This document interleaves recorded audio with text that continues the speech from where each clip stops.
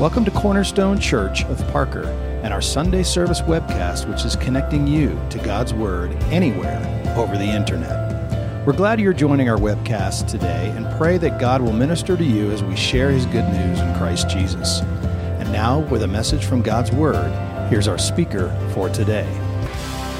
Well, good morning. Welcome to Cornerstone Church. It's good to see you. I think I'll get to see you here in a second. There we go. Welcome, guys. Hey, we're in this series titled Staying Balanced, and we're exploring some of the tensions that naturally exist in our lives through the book of Mark. Let's take a look at some of those here. Before Easter, we started out talking about or looking at the mountaintops and the valleys, and we just as a reminder, we spend most of our times in the valleys, and that's okay. Okay, those mountaintop experiences with God are meant to sustain us and bring us just a new perspective on who He is and what He wants to do through us. And it helps us live those valleys with purpose. We looked at others' expectations, kind of a different way to look at the triumphant entry, but very relevant for us today. Last week, we picked this series up, post-Easter, talking about the tension that exists between our past and our present. And today we continue that by looking at the tension that exists between our ends and our beginnings. Just a couple stats for you. According to the United Nations World Population Prospects Report, approximately 7,500 people die every day in the United States. That's about every 12 seconds someone is passing away. About 10,563 people are born each day, which is a person is born every 8 seconds. Unfortunately, our birth rate is about 3,000 plus every day, or about 1,091,000 every year. Our population grows. In 2016, there were 827,261 divorces in the United States, or about 2,300 divorces per day. In 2016, there were 2.2 million marriages, which breaks down to about 6,200 weddings each day. That's a lot of weddings. The Washington Post reports that 10,000 people are retiring every day.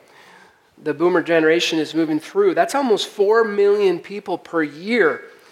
In the next month, 3.6 million students are expected to graduate from high school.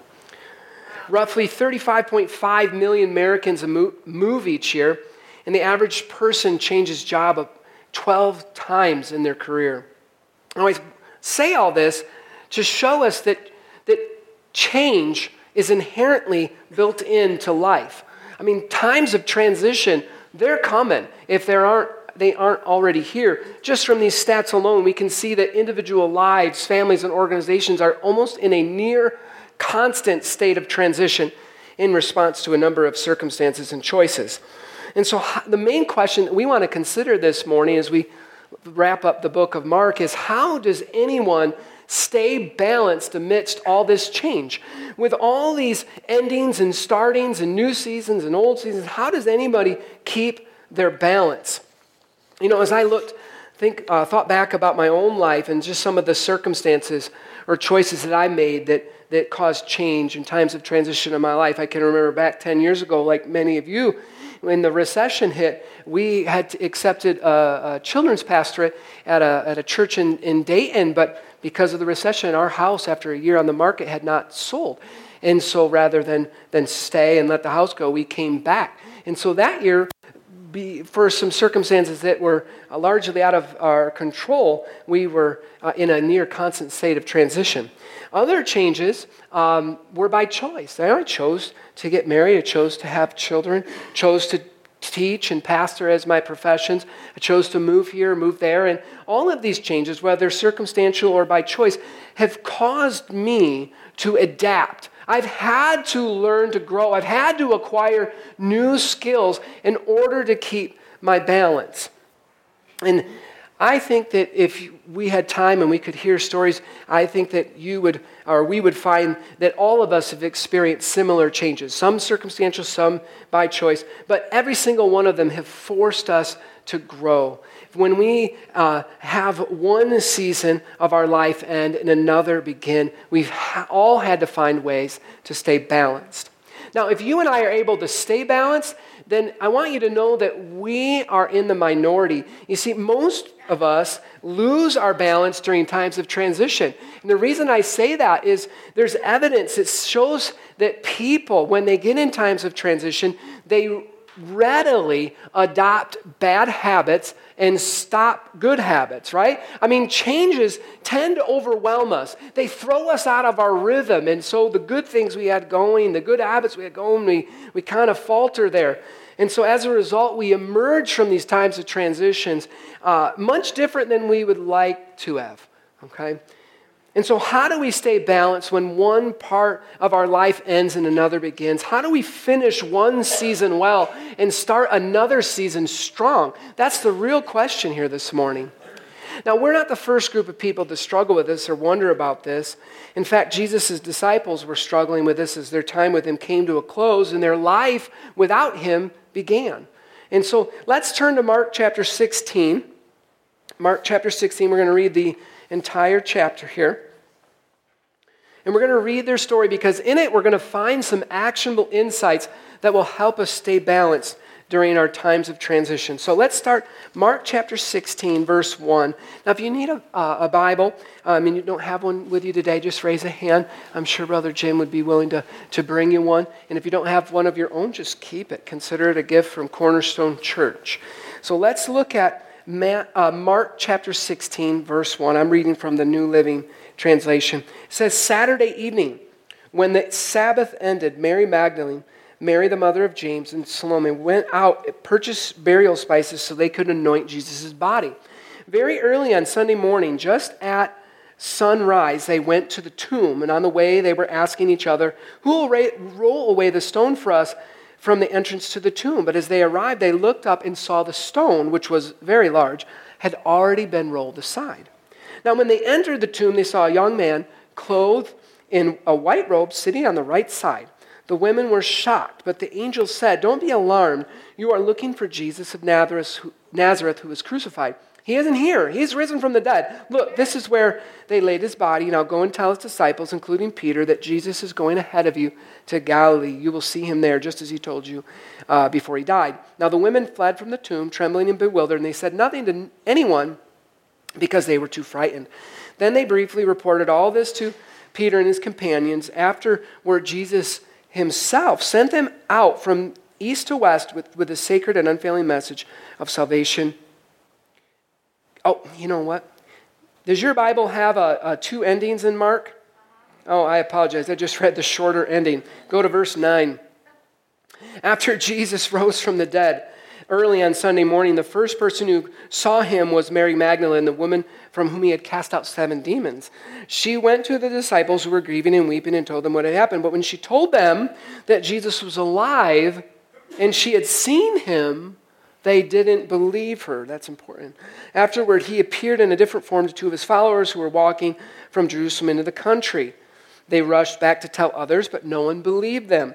Still later, he appeared to the 11 disciples as they were eating together. He rebuked them for their stubborn unbelief because they refused to believe those who had seen him after he had been raised from the dead. And he told them, "Go into all the world and preach the good news to everyone. Anyone who believes and is baptized will be saved, but anyone who refuses to believe will be condemned. These miraculous signs will accompany those who believe. They will cast out demons in my name. They will speak in new languages.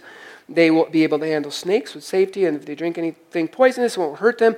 They will be able to place their hands on the sick, and they will be healed."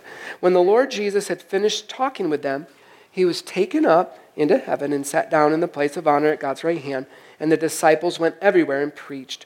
And the Lord worked through them, confirming what they said by many miraculous signs. So several aspects of the disciples' life were ending while others were beginning. I made a little chart here. So what was ending? Their life with Jesus, their physical walk with him, their ability to go and hang out with him, to see him, to eat dinner with him, call him on the phone, ask him how he's doing, you know. That aspect of their life was ending. So was their local ministry. You know, I think that made a lot of them quite sad because they had postpone their careers, put their careers on hold in order to go and travel with him for those 3 years and minister. And so they kind of were getting prepared to head back to their previous careers. Ministry with their own power was ending. They were there with Jesus. They were ministering with their own strength. Their hope from freedom from Rome. I think several of them were very disappointed that Jesus did not lead an insurrection and revolt against Rome. The only thing that they could focus on was the fact that their life was going to begin without Jesus. The season of their life without him was beginning. They didn't know that God had bigger plans for them, that he was going to expand their ministry, that he was going to empower them with the Holy Spirit, and he was going to set them free from sinful and selfish tendencies. And just a couple things to note. First of all, when we find the disciples in verse 10, it specifically mentions that they were mourning and weeping, okay? And so I think as a first point of application, or as a side application here for us, is that we have to cut ourselves a little bit of slack. When one season of our life is ending and another is beginning, it is only natural for you and I to experience some sadness. It is only natural for there to be some tears, especially if it was marked by good people and good times, right? I got a Spotify playlist called that. Do you guys have Spotify? It says good times and good people or something like that. It's pretty good. You should check it out, right? But when we have a season of life like that, it is hard to move on. When you are facing the loss of a loved one or the change in your career, or you have to leave behind the house that your kids grew up in, or you grew up in, or the neighborhood that you love these people, and you have to find a new congregation, and you have these transitions in your life, it is only natural for you and I to experience a smidge of sadness. And so I think that you need to cut yourself a little slack. Okay? The disciples, they were struggling with that, and rightfully so. The second thing, as a kind of a side or a starter application for us, is, when we are in that moment of sadness and we are in the midst of a transition and facing one season of our life ending and a new one beginning, and we don't really know what that new one is going to look like, it is only natural for us to lack perspective. And I think that partly contributes to our sadness.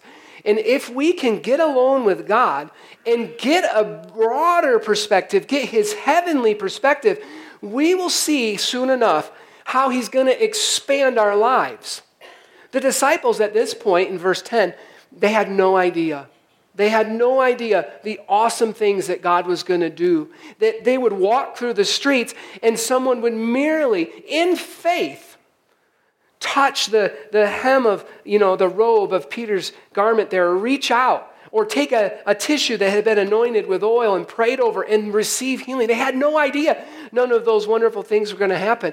They had no idea that on one day the Holy Spirit would fall and 5,000 people would come to know the Lord. They had no idea how their little group would go and spread out all over Asia and Northern Africa and on towards India and all the way to us years and years later, right? They didn't see that. And so if you're in a time of transition right now, I encourage you to get alone with the Lord and get his perspective, because in that, he will begin to show you and begin to encourage you, and he will lift you out of that sadness and begin to show you some of the wonderful things he wants to do with your life. And so this is where Jesus comes in. Jesus comes in. He appears to three people. He appears to Mary and then to these two others as they were walking. And then he appears to his disciples. And he comes and meets them where they're at. He doesn't leave them to fend for themselves. He comes and he helps them regain their balance as one season of their life is ending and another is beginning. So what can we learn from him about keeping our balance when our life is also in that situation? So the first thing I wrote was finishing well. Okay? How can we finish well? Well, how could have the disciples finished well? And I say could have because I don't know that they really did. I think that's why Jesus had to come and specifically speak to them. Look again at verses 11, 13, and 14. Look in there. you'll see he appears, and then he comes in verse 14. Still later, he appeared to the 11 disciples as they were eating. He rebuked them for their stubborn unbelief because they refused to believe those who had seen him after he had been raised from the dead. And so they had just accepted the reality of his death, which it took them forever, right? He's walking and he's talking and telling them, I'm going to Jerusalem to die. And they didn't believe it. They didn't accept it. And finally, he passes away and they accept that reality. And now 3 days later, someone's coming to them and telling them that he's alive. They're like, don't talk to me right now, right? Don't tell me he's alive. I just literally got to the point where I accepted his death, and now you're telling me I need to accept the reality of his resurrection. They weren't having any of it. But this made Jesus upset. In verse 14, we see he rebuked them. They refused to believe, no matter how adamant Mary was, no matter how adamant these other two disciples were, they refused to believe, and so he rebukes them. So here's the application point for us. The first one is this: to stay balanced during a time of transition, maintain a malleable mind. Maintain a malleable mind. You know, things that are malleable. I teach a bit of chemistry, okay? And malleability has to do with how flexible a material is. Now, some materials are not very flexible at all. You know, carbon can only go so far before it snaps. Carbon's like lead, right? It can only go so far before it snaps. But you can take gold, and you can make all sorts of stuff out of gold, right? Most metals are that way. Copper is extremely malleable. And, you know, naturally, we tend to not have a very malleable mind. Naturally, we tend to be inflexible in our thinking. Naturally, we're slow to change despite clear evidence that indicates we need to. Okay? Some of us change when the pain gets too high. Finally, we'll change our minds. And so accepting the reality of an ending, especially a tragic ending like for these disciples, is really challenging because it forces us to adapt. It forces us to develop new relationships, new skills, new familiarity. I mean, think about it. If you have to physically move to a new place, you're trying to find, where does my dishes go? How should I order my garage? You know, who should park on the left? Who should park on the right? How do we get to the nearest gas station? Where's the best school in the area? If you are facing like a job change, you're getting to know your new boss, your new direct reports, and where the copy machine is, and all this other stuff. If you're facing the loss or having to move on from a close friend or the loss of a loved one, all of it is new. Okay? All of it forces us to be new, and if we stay inflexible in our thinking, eventually we're going to snap. Okay? Being an athlete, I kind of relate it like this. You know, stiff and inflexible people are usually the first to get hurt when they go out and try to play, right? I had a friend, he confessed to me, you know, he goes, Mike, I didn't do anything this whole winter. I didn't work out, I didn't jog, I didn't lift, I didn't do anything. And then I heard a report that men who are 40, and he's almost 40, he goes, men who are, if you're 40 and you can't do like 40 push-ups in a row or something, that you're at like super high risk for heart disease or something. So he says, I got down and I did like 40. I said, I was sweating and I'm like, you know, just go. He's like, took him an hour to do 40 push-ups, you know. He's dying. Well, a couple days later, he comes back and he thought literally he was having a heart attack. Twice he went to the ER complaining of pain in his sternum right here, and he called his mom. They're having end-of-life talks, you know, on the phone, you know, everything right with Jesus, and he's like serious trouble. Well, he finally gets to a doctor who says, you know what you have? You inflame the cartilage that connects your muscles to your bones by busting out 40 straight push-ups when you hadn't done one or even thought about one in a year. And he goes, that's what's going on. Let it rest, son, you know. And so we did, and he's doing better now. But you know what? Stiff and inflexible people typically get hurt. if they don't stretch before they go out and compete or warm up a little bit. Some people, when they come out to stretch, they get about this far and then it starts hurting. They go, oh, okay, that's good. That's good. That's good. They would rather endure. They would rather go out and try to compete and then come up with a long-term injury and suffer through that than endure the short-term pain of stretching out for a couple minutes, right? And I think a lot of times when we face a time of transition, we are much the same. Rather than maintain a malleable mind, we would rather try to keep everything the same. And unfortunately, by avoiding the short-term pain of changing our minds, we suffer the long-term consequences of avoiding the necessary adaptations. Okay? And so, when we come to a time of transition, we need to maintain a malleable mind. But how do we do that? I got two things for you. The first is this: adopt a longer view of life. Adopt a longer view of life. If there's anything about the stats I shared with you at the beginning, it shows you that, listen, over the course of your life, if you live 80, 90, 100 years, things are going to change. It is only natural that things are going to change. So you might as well get used to that idea now, okay? Adopt a longer view of life. Second, remember who you're working with. Nothing's impossible with God, right? So don't underestimate him.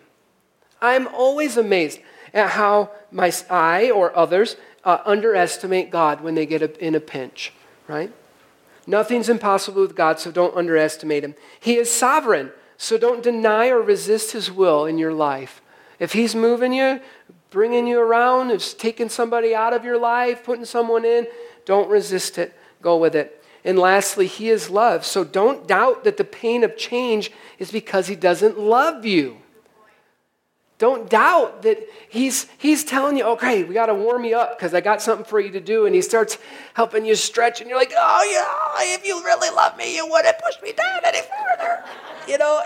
And you're crying out, Lord, just stop. I can't do anymore. And he starts to twist you around. And you're like, I can't deal with it. You don't love me. You don't love me. No. Don't doubt that the pain of change is because he doesn't love you. No, he loves you.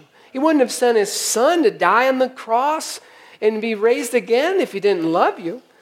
And so maintain that malleable mind. If you do that, it's going to help you stay balanced. Okay? That's exactly where those disciples were. Their mind was not very malleable. All they could focus on was what they were losing, and they couldn't see anything that God was going to give them as a gain. So, the first thing, maintain a malleable mind. That will help you finish well. The second thing has to do with starting strong. Okay? How do you start a new season strong?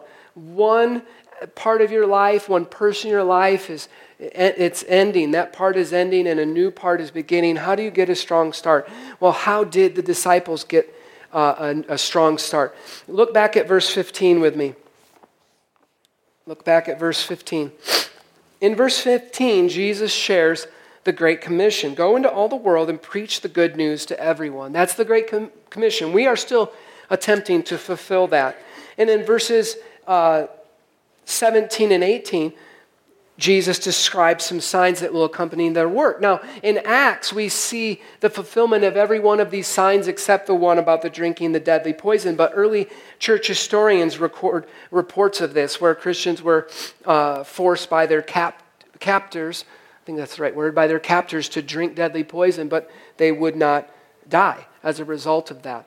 And so in verse 20, look down to verse 20, we see them starting strong. And the disciples went everywhere and preached, and the Lord worked through them, confirming what they said by many miraculous signs.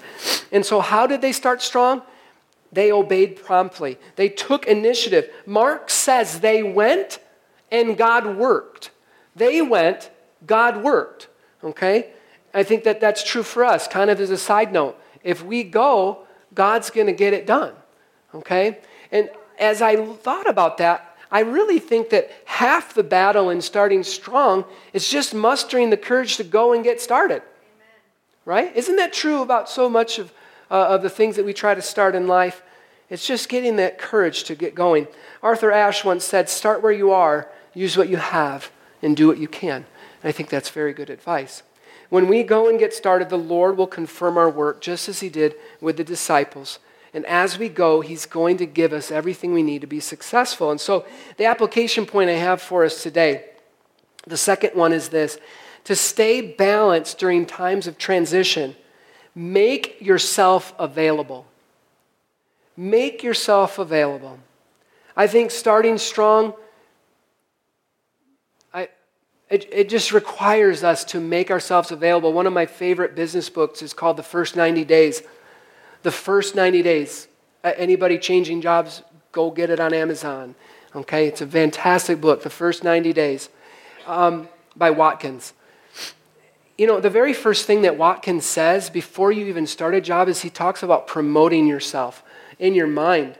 Promote yourself, that your other job is done, and what made you successful in your old job might not make you successful in your new job. And similarly, anything that failures you might have carried in you from your past job doesn't mean that you have to fail again. So he talks about promoting yourself. And I think making yourself available is very, very similar. Let me show you how. You see, going implies availability. When someone says, hey, are you going to see Avengers Endgame? You say, no, I'm really busy. That says I'm not available. Oh, yeah, I'm available. When are you going? I'm going at 7. Yeah, I'm going at 7. Do we sit by each other? You know, going implies availability. And so to a large extent, going and getting started requires you to make some margin in your life. When you have no margin, you have no availability. And so here's what happens. When people come in, they move to a new location, they start a new job, they have to make room in their life for new people, new skills, new ways of thinking.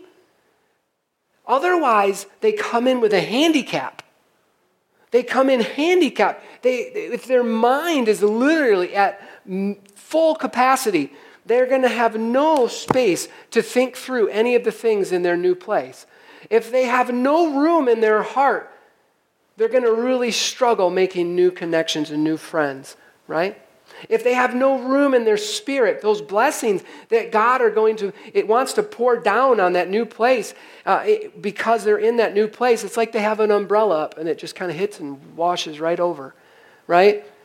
I see this all the time when I even just at school. One of the things that came up, they're trying to get like these new programs and new programs and new programs, and the other teachers are freaking out. And I just finally said, listen, I said very politely, I said, listen, it's not that what you're saying is bad and what you want these teachers to do is bad. It's that they literally have no mental capacity to put the new in. They can't learn anything new right now because they're too busy doing everything else already. And so do you see what I'm saying?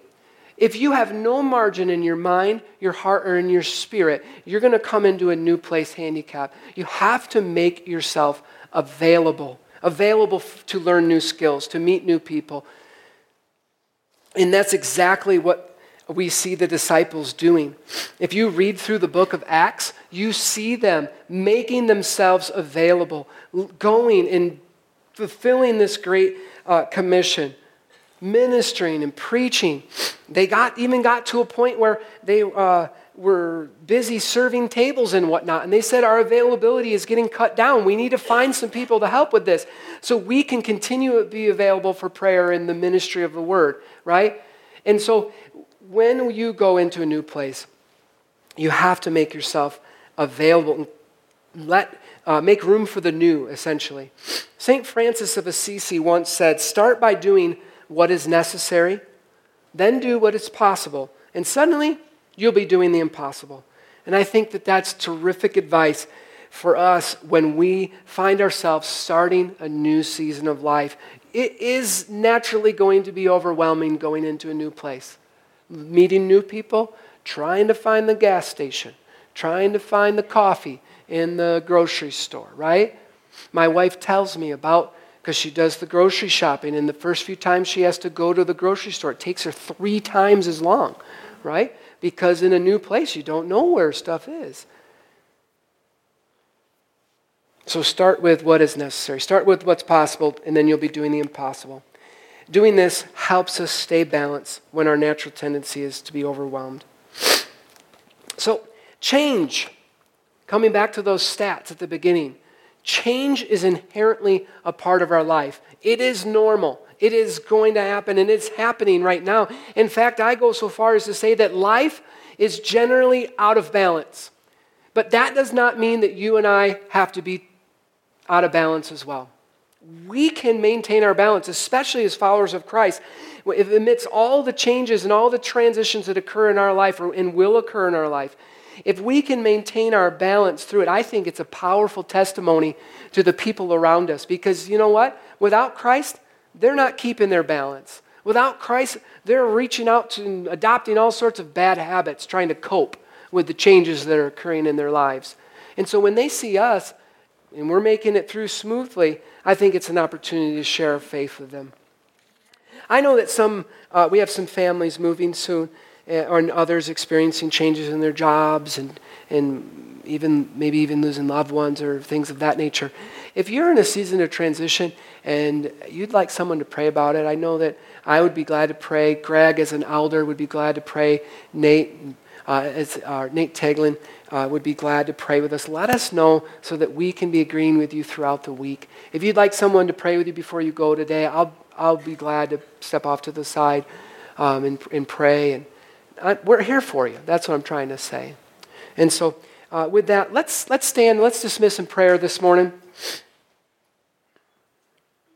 Remember, next week, we do not have a morning service, as we'll be at Bayou Gulch at noon. Okay? Sign up to bring something to the picnic so we don't all bring the same thing. Okay? Let's pray. Father, we come before you in Jesus' name.